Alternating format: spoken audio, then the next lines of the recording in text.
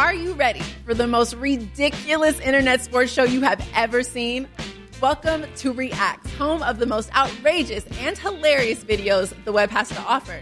So join me, Rocky Theus, and my co-host, Raiders Pro Bowl defensive end Max Crosby, as we invite your favorite athletes, celebrities, influencers, entertainers in for an episode of games, laughs, and of course, the funniest reactions to the wildest web clips out there.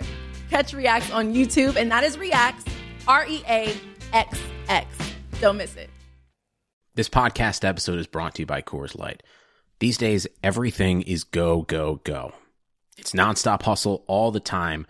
Work, friends, family, expect you to be on 24/7. Well, sometimes you just need to reach for a Coors Light because it's made to chill. Coors Light is cold lagered, cold filtered, and cold packaged. It's as crisp and refreshing as the Colorado Rockies. It is literally made to chill. Coors Light is the one I choose when I need to unwind. So when you want to hit reset, reach for the beer that's made to chill. Get Coors Light in the new look delivered straight to your door with Drizzly or Instacart. Celebrate responsibly. Coors Brewing Company, Golden, Colorado. Regressing to the mean since 2015, it's the Hockey PDO-cast with your host, Dmitry Filipovich. Welcome to the Hockey PDO-cast. My name is Dmitry Filipovich, and joining me is our goalie guy, Nick Mercadante. Nick, what's going on, man? Hey, Dmitry, how are you? I'm good.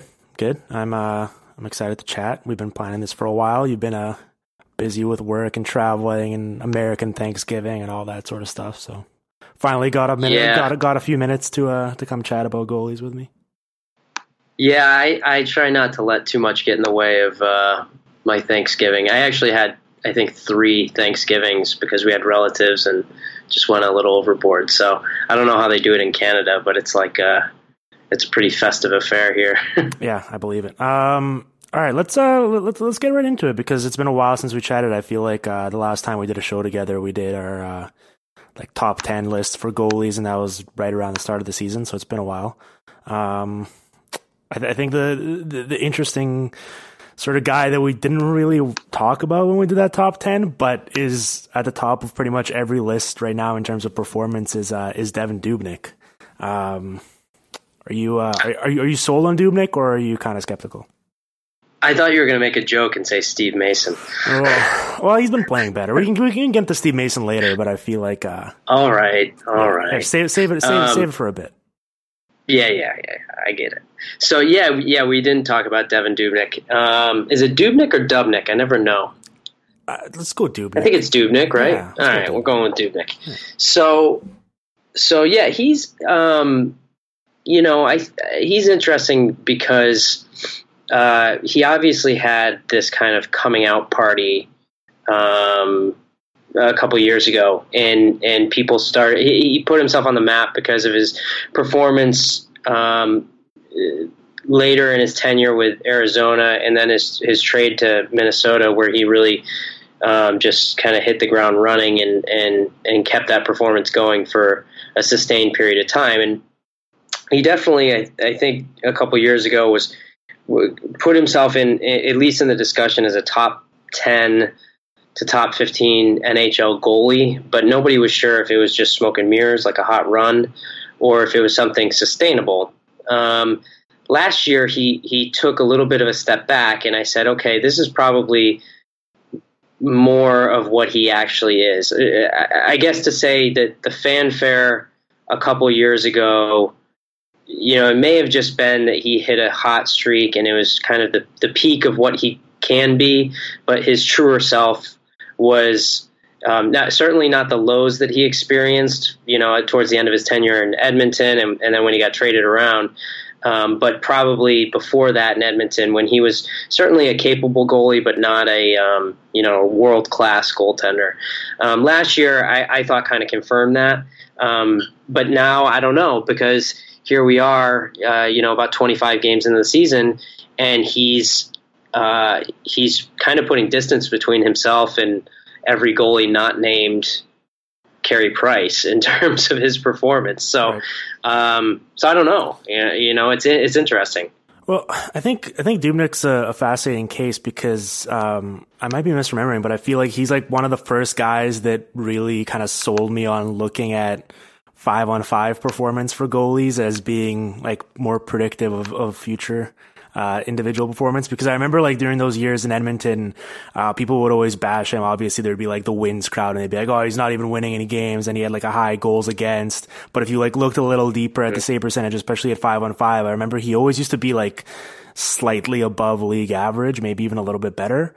And that sort of, suggested that he was probably just kind of being a little bit unlucky with sort of the circumstance and everything going on around him. And I remember that, they kept trying to make like Nikolai Khabibulin be a thing, and they'd like split starts all the time and never really committed to him.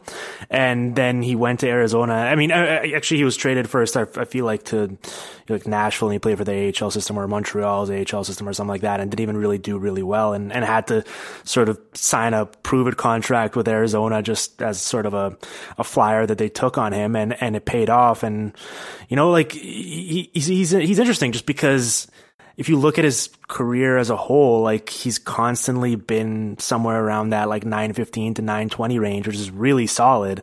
Obviously that sample that he had of just under 40 games when he went to Minnesota in the second half and was pretty much just like posting shutouts every night. No, I don't think even Devin Dubnyk himself would say that, he was expecting that to continue and that's his like true talent. But I mean, even if he settles into that sort of 918 range, 920, which he was last year, like it's pretty good. And I think that from Minnesota, they're got a bit fortunate with him, right? Because I remember he was due for a new contract after that crazy hot run, and I was like just cringing thinking about what he'd get paid. And they gave him 6 years, which isn't optimal for any goalie really, but I mean, it's only like, it's like a $4.3 million cap hit or something like that. So I mean, basically if he performs like this, it's going to wind up being a pretty reasonable bargain for them. And he hasn't really shown any reason for us to suspect that he's going to completely fall off, regardless of what people might say about his performance in Edmonton. Yeah, and I actually thought that was kind of an eminently reasonable contract for him, even though the term was long. Mm-hmm. You look at the annual salary and you go, well, so what? So on the back end of it, you might not be getting your $4.3 million worth. Right. That's not the end of the world in terms of what teams are paying goalies, and especially starting goalies who are either in their prime or thereabouts, or even starting goaltenders who have fallen out of their prime. You look at how many numerous contracts where you're giving a goalie that at least that AAV, yep. and whether they're in their prime or not. So I saw that contract and I said, okay, that's fine. I think it was even more reasonable because it could have been easy to fall completely in love with that stretch that he had when he first came to Minnesota. Yep. And say, oh my God, this, it's kind of like the Lightning kind of fell in love with Bishop a little bit too much, that sort of thing. But I think they gave him a reasonable deal, considering everything. The thing that really did work against Dubnyk,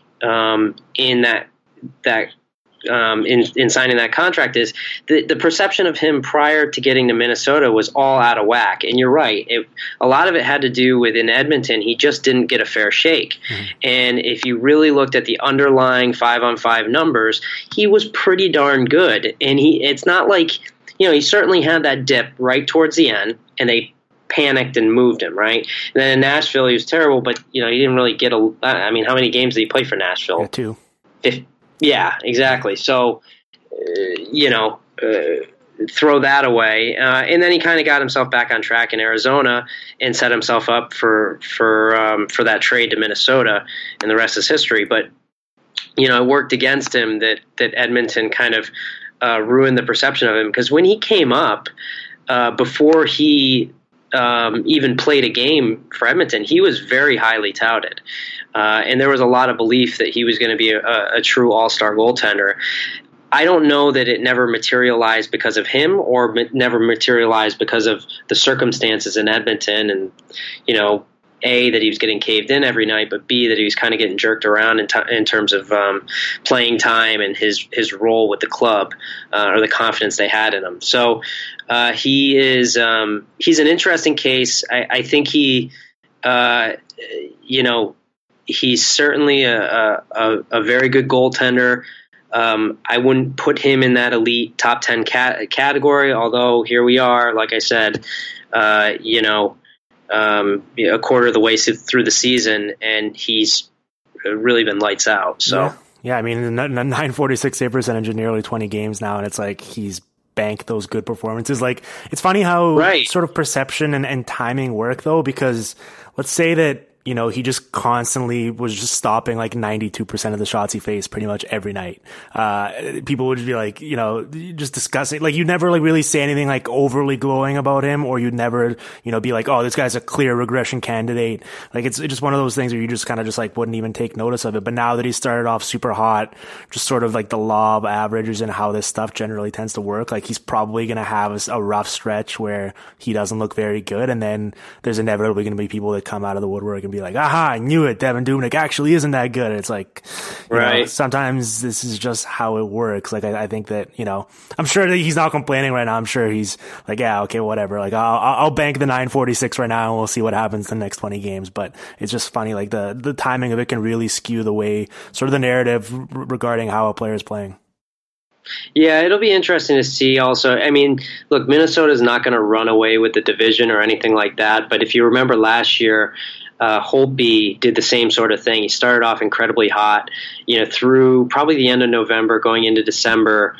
If my memory is accurate, he was performing at an insanely high level, and then he tailed off, but nobody noticed because the Capitals had banked all those wins, and they were, kind of a shoe-in in terms of what they were going to be in the standings. And everybody said, well, Holtby is the Vezina candidate, and he just rode that hot start all the way through the finish, even though he had a real dip in the quality of his performance through December, January, and February at least, and then he kind of picked it back up in March. So I don't know if Dubnyk's going to be the same sort of thing. He's certainly in this kind of rarefied air that it's hard to maintain that type of performance, but it'll be interesting to see. I mean, I was just looking, he's got 10, so almost over half of his qualifying starts. Mm-hmm. He has over a 0.6 Mercad, which is, if you know anything about how the stat goes, nobody finishes over 0.5 for the season, and he's in that range. He's at 0.55, and so going back almost 10 years now, nobody's finished really over that threshold, except for Tim Thomas one season. Yeah. So that's the type of start he's had. I don't think he's going to maintain it, just like I don't think Carey Price is going to maintain where he's at. But that doesn't mean that they might be the two guys. They might be the two Vezina candidates. You know what I mean? And both of them come back down to earth, but they're still so far ahead, and they bank so many good starts that you kind of can't ignore them for those type of accolades. Yeah. Yeah, no, the bottom would really have to fall off on those guys for them to like come back to those averages that we'd expect heading into the year, just because of how well they've been playing. But like, it's interesting because you look at the list of 5-on-5 save percentage leaders, and there's like a handful of guys, at least like above league average, that I feel like we should quickly touch on, just because like I haven't been too kind to them in the past like year or two, especially like during the time I've been doing this podcast. And I don't want to be one of those people that like, gloats when I get something right and then just like pretends like nothing ever happened when I get it wrong. And like, listen, like a guy like Jimmy Howard, for example, obviously now he's out with injury. And I think that regardless of how the first month or so played out this season, like I think both of us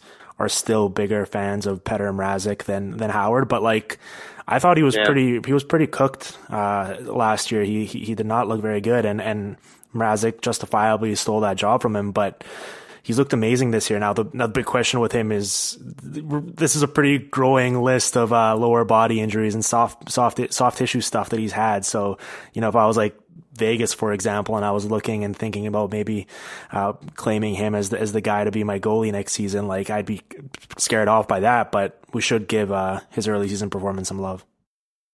Yeah, oh, for sure. I think he's shown very well early in the season, and that's a great thing. And I've read some stuff and heard some stuff from some goalie coaches that I've talked to that he worked really hard in the off season to get himself prepared for this kind of new role that he's in, where he's not a starter. He's probably would be considered the backup, or at best in a true timeshare type of thing. So he's shown well in that, and that's not easy for goalies to do, especially ones that earlier in their career were used to having a starter's gig. But he's been able to do it at least early in the season. And that's good. But you got to keep in mind it's a small sample size. Yep. We're talking I think 11 appearances, 9 starts, something like that, 9 or 10 starts. Yep. So. All things considered, that can change fast. That's just the life of a goalie. But he's been the better of the two goalies early in the season. Mrazek's starting to pick it up now, and I'm wondering if being unencumbered from direct competition is helping Mrazek focus mentally. I don't know the answer to that, but it certainly helps a lot of goalies. Like I mentioned, Steve Mason. Having some goalies just don't deal well with the competition and the fear of a timeshare, or not knowing their schedule, whatever it may be. So maybe Mrazek was one of those guys. He's certainly starting to pick it up now, and it's interesting timing. Right. I'm like, listen, it's one of those things where I hate kind of speculating on stuff like this because it's impossible to really quantify it. And I generally try to restrict my analysis to stuff that I can sort of visualize or actually see and be like, okay, that makes sense. Like there's a reason why this is happening. And like all this sort of intangible stuff gets thrown around way too frequently by people who just don't have a better answer. And rather than, no one wants to hear like, read an article or turn on their TV and hear someone who's supposed to be quote unquote the expert of the craft be like, I have no idea what's going on here. It's like, that's not a very satisfying thing to hear from someone, but like, it definitely makes sense that just from a human element, it must be kind of jarring for some guys to like, if you are sort of in a timeshare with another goalie and like, that every time you give up a goal or have a bad game, you're just like looking over thinking whether you just blew your chance and you might not start for the next like five games. Like I imagine that it definitely plays into it for some guys. Totally. I've coached goalies and I've talked to goalies. I am a goalie. So, it's one of those things that I've kind of gleaned out of all those experiences is, look, I've said it a million times, goalies are snowflakes. They come with all different types of personalities and things that motivate them or, cause issues with their motivation or their confidence or whatever it may be. I think certain goaltenders are built for certain types of roles. And, maybe with some guy, it's always risky to speculate. Okay, maybe Mrazek is this guy who he's going to do great with, or he's going to do better with 65 starts than he's going to do with 40 starts, or whatever the case may be.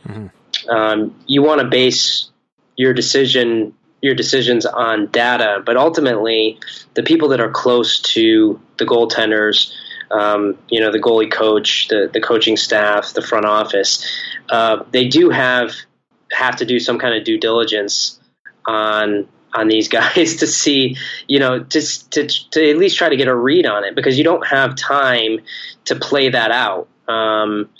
You could run the risk. You could try to play that out for a whole season, blow your season, because you think that a guy is just going to get it together, given a starter's role, and you give him a starter's role and he doesn't get it together. Yep. So it is worth analyzing, and it's probably worth analyzing in more of a scientific sort of way. I'm always interested in seeing teams where they they actually do bring in the sports psychologists and things like that to try to get a read on these guys, or to try to give these guys an opportunity to get a read on themselves. I think that's kind of an interesting social science area that's probably hasn't been tapped into the way it could be. Yeah.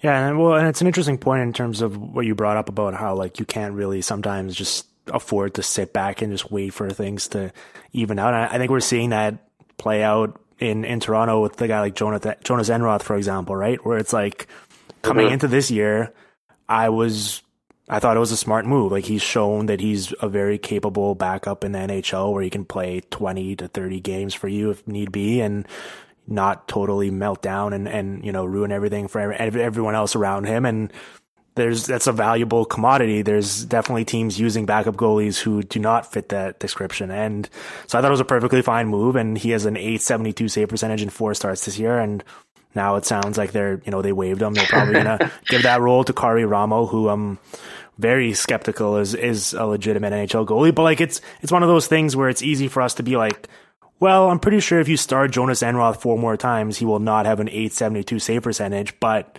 if you're like the team and you're part of it and you've seen how bad he's played in those games, like it's really tough to, with any confidence, just keep trotting him out there, right? Especially like there is some sort of like accountability. I imagine like, the other guys on the team must be like, oh man, like this guy's starting again. Like we better score like 5 or 6 goals tonight or we're not going to win. And it's like all of this stuff factors into it. And generally on the show, we don't really acknowledge those sorts of things because they are sort of those intangible qualities that we can't really quantify, but it is worth mentioning. Well, it's, there's so many things at play with the goalies, with Babcock's goalies. Yes.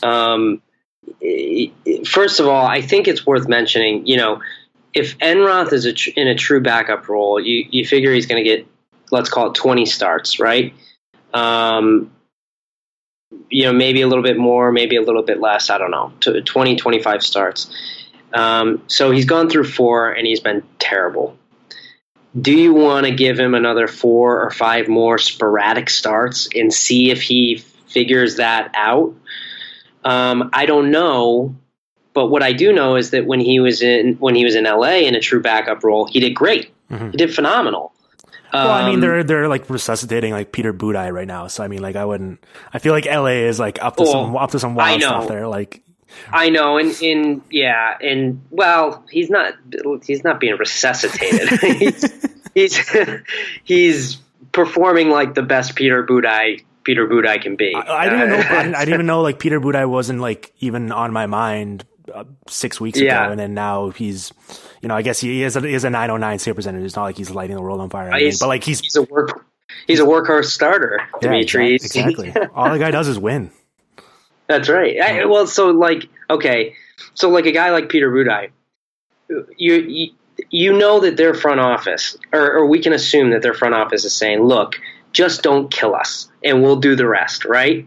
And so he's pretty much done that. So if you use my loss threshold percentage stat, which I'm not going to get into with a huge explanation, but it basically measures consistency of performance, he's at 32%. The league average this year is 34%. So if you're under that, lower is better in that stat. Yep. He's not killing them. On a night-to-night basis, he's pretty consistently okay, right? He's not winning games for them, but he's not killing them. So I think he's given them what they want. With Enroth, it's a different type of situation because he's a backup, and they probably all, again, they want the same thing out of him. They just don't want to get killed by him in that backup role, but it's a different sort of team. Toronto can't afford to give away a bunch of wins. I mean, if they truly want to be competitive and be a playoff team, which it seems like they're trying to be that. I mean, it's Babcock. I can't imagine he's not trying to be that, right? Yeah, but Nick, I mean, if you're a front office and you're looking for consistency from your starting goalie, are you really giving Jonathan Quick a 10-year extension? Well, that's that's a different issue. Is evaluation? Their evaluation is off. Not their heart's in the right place. I think they just don't know what they're looking at. Yeah. But so in Toronto, though, really what they're looking for out of a backup goalie is they're looking for the same thing that they're looking out of Budaj as a starter, but in the backup role, they're just looking for a guy who's not going to kill them when they throw him in there and they give Anderson some rest. The problem is that Enroth started off with 4 real bad ones right in a row, and Babcock is really fickle with his goalies. So he just, I think he basically said, well, that's enough. I've seen enough. Find me somebody who's not going to lose a game for me when I throw him in there. Now, is Ramo going to be that guy? I don't know. I'm pretty skeptical. I mean, it's funny because I think people forget that he was in the NHL for a cup of coffee, and then he went to the KHL and he posted good numbers, and he came back, and I remember people were excited about him in Calgary, and it just like never materialized. Like he was like a sub 9-10 save percentage guy, and I just like he hasn't really shown us any reason to believe that he's suddenly going to be that guy at this point, right? Like he's funny too because he's another one of those guys where so somebody today was like, well, what is Kari Rama, like 25 or 26? And I was like, you might want to check his Wikipedia. Nobody realizes he's 30 years old. Yeah. Like this isn't like some kid who's been kicking around and he's just waiting for a shot or something like that. Like he's gotten his chances. Now, what I'll say about Ramo, so over the past 3 seasons, his ceiling is extremely low. His ceiling is one of the lowest of a guy who's gotten the threshold number of starts in the past 3 seasons. So he's certainly not a high-end goalie. But over that span of time, he's done okay in terms of just performing slightly below league average. He doesn't bomb out all the time. He certainly doesn't perform above league average, hardly at all. So you kind of know what you're going to get. I don't know. I don't know how else to describe it. Like he's going to come in and he's going to be. He won't absolutely kill you, but he certainly isn't going to help you. Right. So I don't know if you really. I mean, there's got to be a better option, especially and he's coming off injury too. So, man, this is you're really teeing this one up for me in terms of a better option. Let's talk about Andrew Hammond. Thank you. Yes, you really set that one up. Listen, I think Hammond is worth discussing just because he, just like we were talking about with Dubnyk, he had a crazy hot run towards the end of a season. It was even shorter. I think it was like 24 games or so. And I don't think that anyone really expected him to be that guy in terms of his true talent. But I mean, even last year, he was a pretty respectable goalie. And I think he's like a 9-14 guy in the same number of games. And for whatever reason, he got waived and no one picked him up. And I find that curious just because I think it ties into this belief that I have that there's just like this confirmation bias when it comes to prospects and players in the league where like it can't necessarily be that surprising that the same people who initially decided that Hammond wasn't worthy of being drafted or wasn't worthy of being given a chance in the NHL until he was 27 years old are now still skeptical about him, right? Because kind of admitting that, you know, buying in on him would just basically be admitting that you were kind of wrong the entire time. And while that's generally a good way to do business, you got to understand how like opportunity cost and sunk costs work. Like a lot of these guys that are making the decisions are just like very reluctant to sort of admit that they were wrong and think that way. So I guess it's not that surprising that he's kind of just sitting out there. Yeah, I think that's exactly right. And, you know, there are very, very few examples of, I mean, no doubt goalies get drafted later than forwards on the whole, or forwards and defensemen, and they don't come in. They don't necessarily come in with fanfare, and they don't necessarily come in with these lofty expectations. But you usually know pretty early on in their development as professionals whether they're going to be a goalie that's going to get a real shot in the system, and is starting to have some kind of reputation as, you know, a potential future starting goalie, or if they're not. Teams don't really make, you know, teams kind of make that known. Hammond was never that. Right. Hammond was like a throwaway goalie who's just there to caddy other goalies, and he got his shot by circumstance, and quite frankly, he just ran with it. Like, that's all that really happened. But, there does come a certain point in time where you've got to put at least some stock in the results. And the fact that he was able to do it with sporadic NHL time over the course of 2 seasons. Now, granted, of course, other goalies have done this too. Cam Talbot did it in New York, where he was way overshooting what he actually is in New York. Now he's kind of settled in as a league average goalie. It would have been, surprising if he went to Edmonton and he just kept that level of play up. It would have meant he's an elite goalie, right? I don't think anybody's. I hope that nobody's saying, look, Andrew Hammond is this elite starter in disguise that we haven't, been able, that we haven't given the shot. And, I don't think that he's Tim Thomas. Yeah. Maybe he is. I don't know. But he certainly isn't a guy that should be waived out of the NHL and not given another opportunity. And so it really blew my mind when nobody took a flyer on him when he got waived. He just seems like the perfect guy to say, hey, you know what, let's throw him into the backup role and see how he does, especially for teams that were short on goaltending, like the Kings, like now Toronto. Well, how about the fact that the team that waived him traded a draft pick to get Mike Condon? That's just bad asset management, right? Yeah. Yeah, or something bizarre is going on. I mean, I'm not a conspiracy theorist, but holy shit. Maybe I just don't understand. Maybe there's big I just don't get it. Jokes.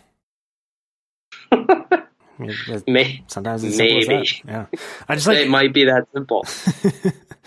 It's weird because obviously, Hammond is frustrating because whenever you sort goalie stats by over the past couple of years or whatever, he's at the top of every list. He's always at the top. And it's Carey Price, Tuukka Rask, and Andrew Hammond, and then you sort of have to either really raise the cutoff in terms of sample size, or you just gotta always provide the sort of context. Listen, I'm not saying Andrew Hammond is in the discussion with these guys, but he's on this list, and it would be disingenuous of me not to include him. So it's funny. I mean, so in this stat that I've been kicking around, this win threshold stat, which is it's really what it is. It's measuring your distribution of your starts that meet a certain level of performance that basically steals your team a game.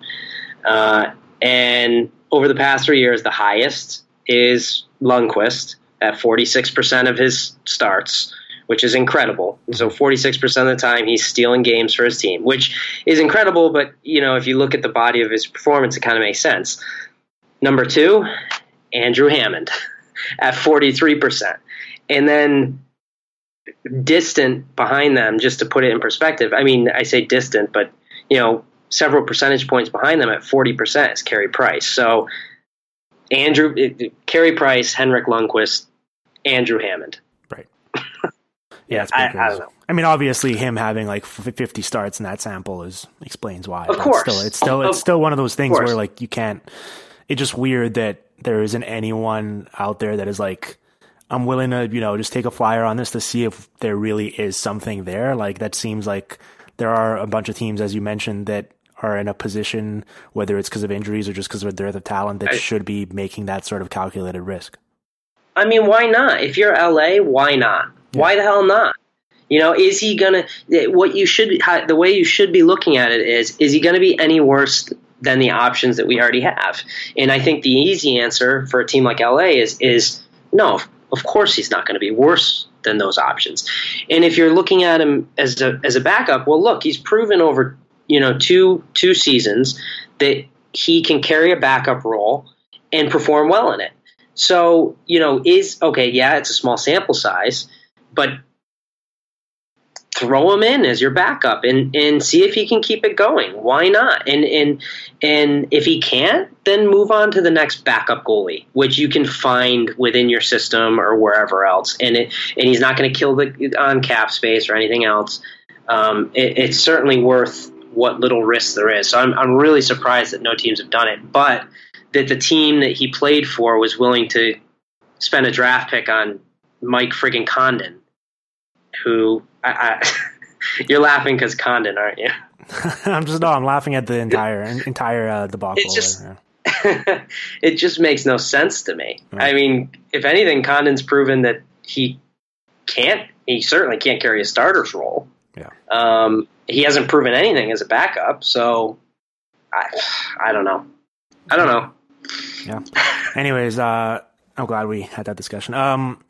Let's talk a little about timely saves. I think the first time I had you on the show was like around the playoffs, and we got into it, sort of just like ripping apart the sort of talking head lingo of just like, praising, timely saves, Jonathan Quick, like all these clutch saves. It's like every save is in theory timely because it's like, you're not giving up a goal, and that's the objective of the position. And there's no like, I find it hard to believe that any of these guys are like, bearing down and trying a lot harder, and that's why they're succeeding in these pressure moments. It's like, I feel like they're trying to stop the puck at all times because, they're competitive professionals, but also they're paid to do so. But like, then it got me thinking, what isn't a timely save? And then I got to thinking about the 2014-15 Buffalo Sabres when they traded away Michael Neuwirth because he was playing too well and replaced him with Chad Johnson, which is pretty funny. And also even funnier that it turns out Chad Johnson's actually pretty good now. But and then it kind of got me thinking even further, and I was like, wow, this is exactly what's going on in Arizona right now, because last week Mike Smith had 2 games where he stopped 40 of 42 against the Sharks and then 58 of 60 against the Blue Jackets. And, I guess you could say that he won the Coyotes 2 points there because they forced both games into overtime and wound up losing. But, I'd argue he cost the Coyotes 2 points in those games. He did. Yeah. He is not on board with Team Tank. Yeah, he missed the memo. Let's put it that way. Yeah. And I don't think, Domingue hasn't really had a great start to his season, but he hasn't been absolutely deplorable either. I don't think he's on Team Tank either. It's time to bring back Anders Lindback, man. He's got an .870 save percentage in the AHL right now. He's that's the guy you want. It's really funny though, because listen, I don't even pretend to like know a lot about goalie evaluation. I look at sort of like the superficial stuff and try not to focus on wins and goals against, and try to focus on maybe some more predictable stuff. But like, that's pretty much the extent of my goalie analysis. So I remember when Arizona actually brought in Lindback, what was it, last year in the summer or something like that? Yep. I was like, you know what? I'm perfectly okay with this as like a high upside move because he's, this really tall goalie, and they've had success with doing it with Mike Smith and doing it with Devin Dubnyk. And then it just wound up not working out at all, and kind of showed that, maybe lazy analysis of that sort probably isn't the way to go. But it does speak to the concept of like, you should like, they didn't really pay anything for Lindback. Like, why not just take a chance? He wound up not doing anything, and they just cut ties with him for nothing. And they're going to keep kind of recycling these sorts of guys. So that's the way you should be approaching your backup goalie, especially if you're a team that's not really going anywhere anytime soon. Yeah, I mean, look, there are actually a lot of goalie analysts that like or liked Lindback for a long time. I'm pretty proud to say that I'm not one of them. Mm-hmm. I maybe I got a bias because I'm a short guy, but I just always kind of felt like his game was not even close to suited for the NHL.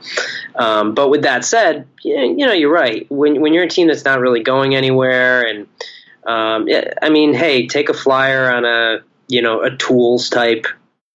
I wouldn't call him a prospect, but a tools type guy.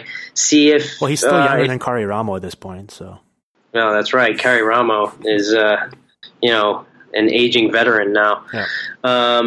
But you take a flyer with that type of guy. Maybe you get him with the right coach, and things turn around for him. I don't know, but certainly in Arizona they can afford to screw around with that stuff, because I don't think they want to win those games anyway. So, Mike Smith did this at the end of last season too. He came back from his injury, and he had like 7 starts or whatever it was, and he was lights out in every single one, which is he's just not on board with the tank, I guess. Yeah, it's crazy. I mean, they're a 44% Corsi team this year, 37% scoring chances, and Mike Smith is just like rocking a cool .935 save percentage, and just it's funny. I'm curious to see if he just goes on the IR with a mysterious lower body injury coming up sometime soon. They just send him on like a vacation, like all expenses paid. Just go have some drinks in the sun, Mike. Just hang out. We'll call you when we need you. There was the same conspiracy theory going around about the Cam Ward signing. Mm-hmm. That they were like, well, they're stealth tanking, and Cam Ward has had like an unbelievable month, and he's actually playing himself into being at least in the early going. He hasn't been a top 10 goalie, but he's in that conversation, top 10 to 15 so far, just based on the past month or so of performance. So that's not going so well for the stealth tank. I don't know. Maybe some of these teams need to just start, reaching down into the ECHL and, call up some future Andrew Hammond to. Yeah. Well, it is funny. I mean, I was definitely a big believer in that being why they brought back Cam Ward. Like, obviously there is a little bit of like loyalty and familiarity and all that sort of stuff, but it did seem just weird just based on the fact that they were a franchise that seems to sort of have their head on straight and be looking at the right things. And then they just brought back this guy who was like pretty much single-handedly submarining everything in front of him. And this year he's actually been really good. Like it's funny. Their team save percentage still isn't that good just because Eddie Lack's been a disaster, but Ward himself has actually been really good lately, and it's kind of upsetting because I generally like to make fun of Cam Ward and for his bad performances. So I've had to be pretty quiet on that front in the past month or so. Yeah, I mean, he's still being Cam Ward. Like, he's always been very unreliable and inconsistent, but he's been able to kind of toss out a stretch of really high-end starts, which I think is screwing any chance of them actually tanking, but making them a pretty competitive team. Mm-hmm. Is it going to last? No, it's not going to last. There have been a few people that said, "Oh, I don't know. He had a kick at the end of last season. Maybe he figured something out." Look. If I'm wrong on this, please, at the end of the season or whenever it is, you can tell me I'm wrong, and I will take it like a champ. But I am not a believer in Cam Ward based on, this little sample of him being solid. Yeah, we've got years of him not being good at all, and then 15 to 20 games of him being good. So I'm going to go with a couple of years worth. But he figured it all out, Dimitri. He's. Yeah, I mean, come on.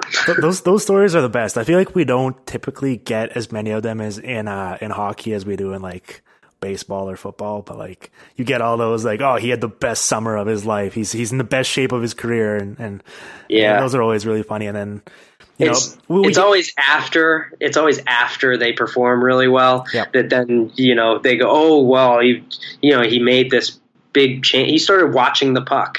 It's like. These ridiculous stories that come out. It's kind of annoying because you'd like to, I would definitely like to believe that there are instances where, there is some sort of foundational change in whether it's like technique or preparation or what have you that can improve someone's performance later in their career just because they're approaching their craft differently. But it's like, we hear so many of these stories that it just sort of like, dilutes it all, where there's like for every one that's actually true, there's like 3 or 4 that are just completely bogus. So, and then it could just purely like hindsight conjecture. So it's like you just never really know what to believe. Yeah, and I think if you're going to find one of those stories and it's going to be a true type of story, you would find it with goalies because there are so many kind of different facets of how you can improve performance as a goaltender, not least of which is mental. But even with that being said, look, these guys are professionals. They got to this point. They didn't get to this point just blind luck. They got to this point with intense preparation and working on their craft constantly. So, to get that far into your career and then all of a sudden a light switch goes on, it would intuitively make less sense than, a guy who just gradually and continually improves and sees his greatest improvement when he's younger and still kind of in the formative stage of his career, as opposed to, when he's a seasoned veteran. So I wanted to pick your brain on Pekka Rinne because I was very skeptical of him heading into this season just because despite his hometown all-star nod last year, he wasn't very good. In fact, he was probably one of Nashville's worst regulars. And listen, he's been really good this year, especially at the start of the year where there wasn't much going right on that team, and everyone was sort of doing their best, well, I don't know what's wrong with this team. Is it potentially chemistry issues or what's going on? And for whatever reason, I still haven't quite figured out. They just weren't playing that well, whether it was injuries or I remember they had stomach flu running through the team and maybe it just took a while for everything to come together or what. But Rinne was sort of holding it all together at the start, and he's come back down to earth a little bit, but his overall numbers for the year are still pretty good. And I'm just kind of wondering, is there anything there, or is it just purely one of those things, kind of like we just discussed with Ward, where it's he's put together some nice outings, but once we kind of have this discussion again at the end of the year, we'll be glad for not fully buying in. Yeah, it's that. Yeah. He had a nice start. He's starting to come back down to earth. It's interesting that it coincides with Nashville playing better, but I don't think there's any correlation between the two in that, I've heard these stories that Pekka Rinne is a guy who thrives on getting more shots, so he's at his best when Nashville is at their worst. But, I looked at that last season. I looked at it actually for his entire career, and that didn't bear out at all. He actually wasn't any better when he was getting more or more difficult shots than he was when he was getting, less or less difficult shots. So that's just not true from a statistical standpoint. Mm-hmm. I think what is true is that Pekka Rinne, certainly in what is a very normal decline for a lot of goalies, which is kind of the steep drop-off decline. And that started midway through the season 2 seasons ago. And then last season, it looked like he kind of cratered last season at one point. I don't think he really is as bad as his bottom was. Right. But with that being said, he's certainly not as good as his start to this season. He'll probably end up being a below league average goalie by the end of the year. It would really surprise me if he wasn't. I think the only way he would be is if, he was decent enough to kind of, so that his overall numbers are at least buoyed by this hot start. But it's not, look, he's 34, right? Mm-hmm. 34 years old. People seem to forget that. Yeah. He didn't just kind of figure it out again. Well, and there was a lot of years there where, either the Predators weren't really that good, so they weren't on people's minds a lot or what, but he was playing a lot of games and shouldering a pretty heavy workload. So it's not one of those things also where it's he's fresh and he's got a lot left. He's definitely got some mileage on him. So sort of that. Oh yeah. Rejuvenation, tons of injuries. Yeah. Yeah. He had some real bad injuries. So I don't know. The thing that, just kind of spinning it forward, for the Predators, who pretty clearly fancy themselves as a Stanley Cup contender, and with reason. They have a really good roster. There's very few deficiencies, both on up front and on the blue line. But I think what will do them in, if something does them in, will be the goaltending. And I just think I wonder if if he came out struggling this year and really kind of followed up faltering last year as well with another really bad performance early on, whether they'd be more likely to give a larger share of starts to a guy like UC Saros, and now that he's played well, they might kind of convince themselves into thinking that he really has fixed whatever's wrong. And I think that's just a bad way to approach it, because I do think that the ceiling for this team will be with UC Saros and net, just purely based on not that I've scouted him a lot or anything, but I mean, you just look at his player page and he's basically been really, really good everywhere he's played. Yeah. And that's why I was high on Petr Mrazek, even aside from, how delightful he was to watch at the World Junior Tournament. It's if this guy's been really good at every place he's played, I'm I see no reason why he's not going to be really good at this next one as well. So I think like they'd be well served to see what they have in Saros this year and give him some more run. I know they've sort of like been yo-yoing back and forth and bringing him up for the occasional spot start, but like I think that this team could win a cup, but they're going to need a good goalie to do that. And I feel like Saros is a much better bet at this point than Rene is. Yeah, you know, we can always kind of throw out. It makes sense to always, you know, throw out the caveat that past professional or past junior performance doesn't necessarily correlate to NHL success. Blah blah blah blah blah. Yeah. But with that said, I am more than willing to take stock in when a guy, you know, like a Mrazek, he had some, you know, it was something crazy, like he'd never been below .920 or something like that. Yep. Overall save percentage at any stop in his entire career. That's impressive. And so, you know, if he's on that trajectory of becoming an NHL starter and you look at that, you go, hey, I do want to take some stock in the fact that this guy has just been able to compete at a very high level anywhere you put him. So let's see if he can do that at the NHL level, because that's his next stop. I think the same goes for Saros. He has been ultra competitive, if not elite, at every single stop that he's been on. Mm-hmm. He's risen through the ranks just like he should. You know, he did it in the AHL last year. So, you know, now I think is the time to start giving him more starts at the NHL level and see if he can continue to do it. Now, they're not really taking that approach with him. They're taking the approach of let's continue to season him, I guess, in the AHL, and let's not, you know, push him at the NHL level. I think you got to start giving him more of a share of starts at the NHL level and drawing back on the number of starts that Rene's getting, because you're absolutely right. We kind of know now at this point that Rene is definitely on the decline. If you're looking at this season, I would say that Saros has at least as high of a ceiling as Rene currently has, if not higher.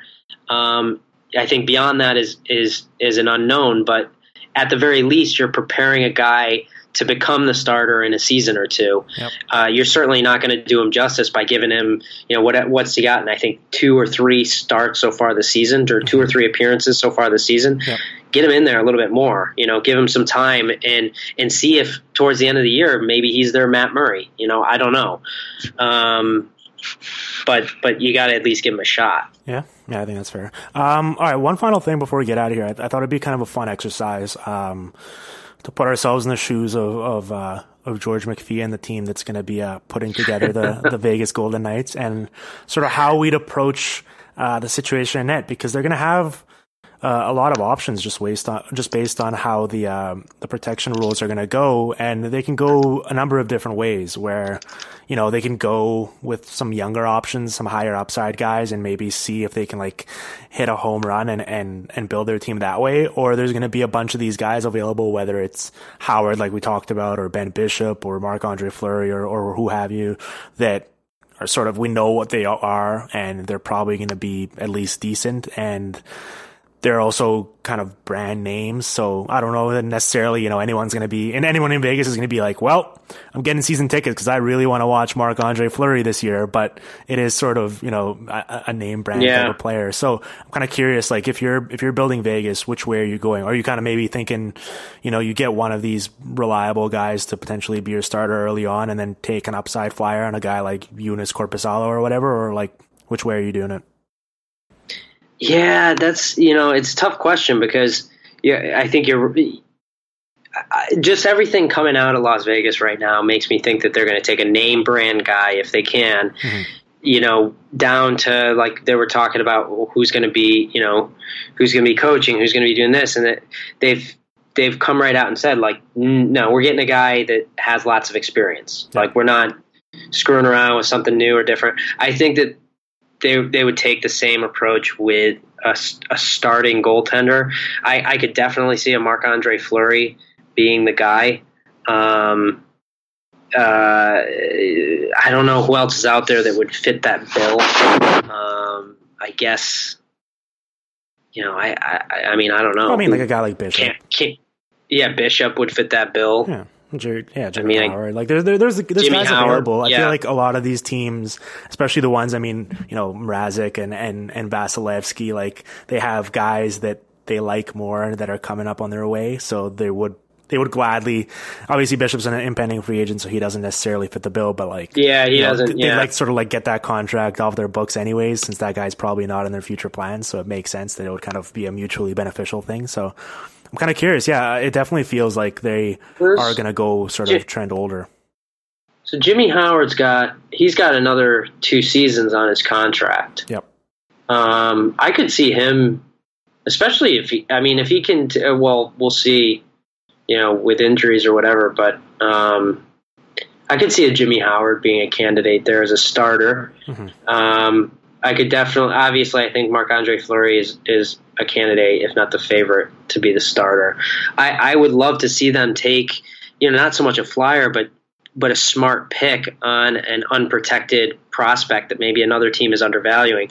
You mentioned Korpisalo. I think that's a great candidate, but I don't know that. They're going to let him necessarily get away. Mm-hmm. Columbus, although I don't know internally what they think of him. I think things have changed with Tortorella in place. You see Bobrovsky is certainly, taken the load, and they haven't moved Korpisalo out of their plans, but they've moved him back into getting seasoning, mm-hmm. which I think he's beyond that point. I think last year it proved he can play at the NHL level, and he should be playing at the NHL level. Right. But he'd be an interesting candidate. There's some other guys out there like that. It would be interesting to see if they get protected or not. Or they could take some goofball, like a Hutchinson or something, being like, oh no, he'd make a great backup. He's taken a starter's role in the past, not realizing that he was total crap as a starter or even splitting time. Yeah. I never want to underestimate silliness when it comes to how you determine what goalie you should use when you're a front office, because it seems like there's a lot of it. So yeah. Well, they bring in Peter Budaj because he has that winning mentality. There you go. Peter Budaj kept the LA Kings afloat until Quick came back. So now he deserves a chance to, play in Vegas. Yeah. And that's what we call bringing things full circle, my man. That's why I'm a broadcasting professional here. Right. Nick, plug some stuff, man. Where can people find you online? What are you working on? All that jazz. So you can find me on Twitter at nmercad, NMERCAD. I am working on a whole slew of goalie stuff that I really, really got to write about, and I know it's broken record at this point, but I do stuff with the Hockey Graphs folks, and I also did want to plug. Well, I want to plug a couple other things. First, just wanted to give a plug to Carolyn Wilkie. She's everywhere. She's on Twitter, Hockey Graphs, Today Slapshot, but she puts out great work and great graphs and visualizations and things like that. So I like to give her a shout out. She's a good follow. Yep. And then also Mike Fail. What's Mike's real last name? Does he not want people to know it, or is it actually Fail? I hope it's actually Fail. Everyone knows Mike. I feel like everyone listening to this knows Mike. Everybody knows Mike. He's the internet's number one good content boy. Mm-hmm. He is doing a fundraiser for the ASPCA. He's putting together a bunch of shirts and different merchandise. Yep. He may be doing it for a number of other charities as well. But he comes up with some really cool designs and stuff. So if you're interested, his Twitter handle is Mike Fail. And I think he's eventually going to put a link up, but you can find his stuff on Twitter. Yeah, I got to get me one of those good computer boys. Yes. It's on brand. No, I definitely agree with both those recommendations, and I feel like you coming on this show and mentioning articles that you're having the works is like one of those sitcoms where it's like there's a character that never actually appears on screen and they just keep mentioning it, like just referencing it, but it's never actually shown who that is. I feel like that's your articles. Yeah, some people have gotten on my case and said, well, with the amount of time that you spend on podcasts like Dimitri's podcast, you could have written a few articles by now, but I have a lot more fun talking hockey than I do actually sitting down and writing about it. I feel like that's work. Yeah, this is basically an audiobook, so. There you go. That's cool. it. All right, Nick. It was a blast, man. We'll get you back on soon. And yeah, thanks for coming on the chat. All right, thank you. The Hockey PDOcast with Dmitry Filipovich. Follow on Twitter at Dim Filipovich and on SoundCloud at soundcloud.com/hockeypdocast.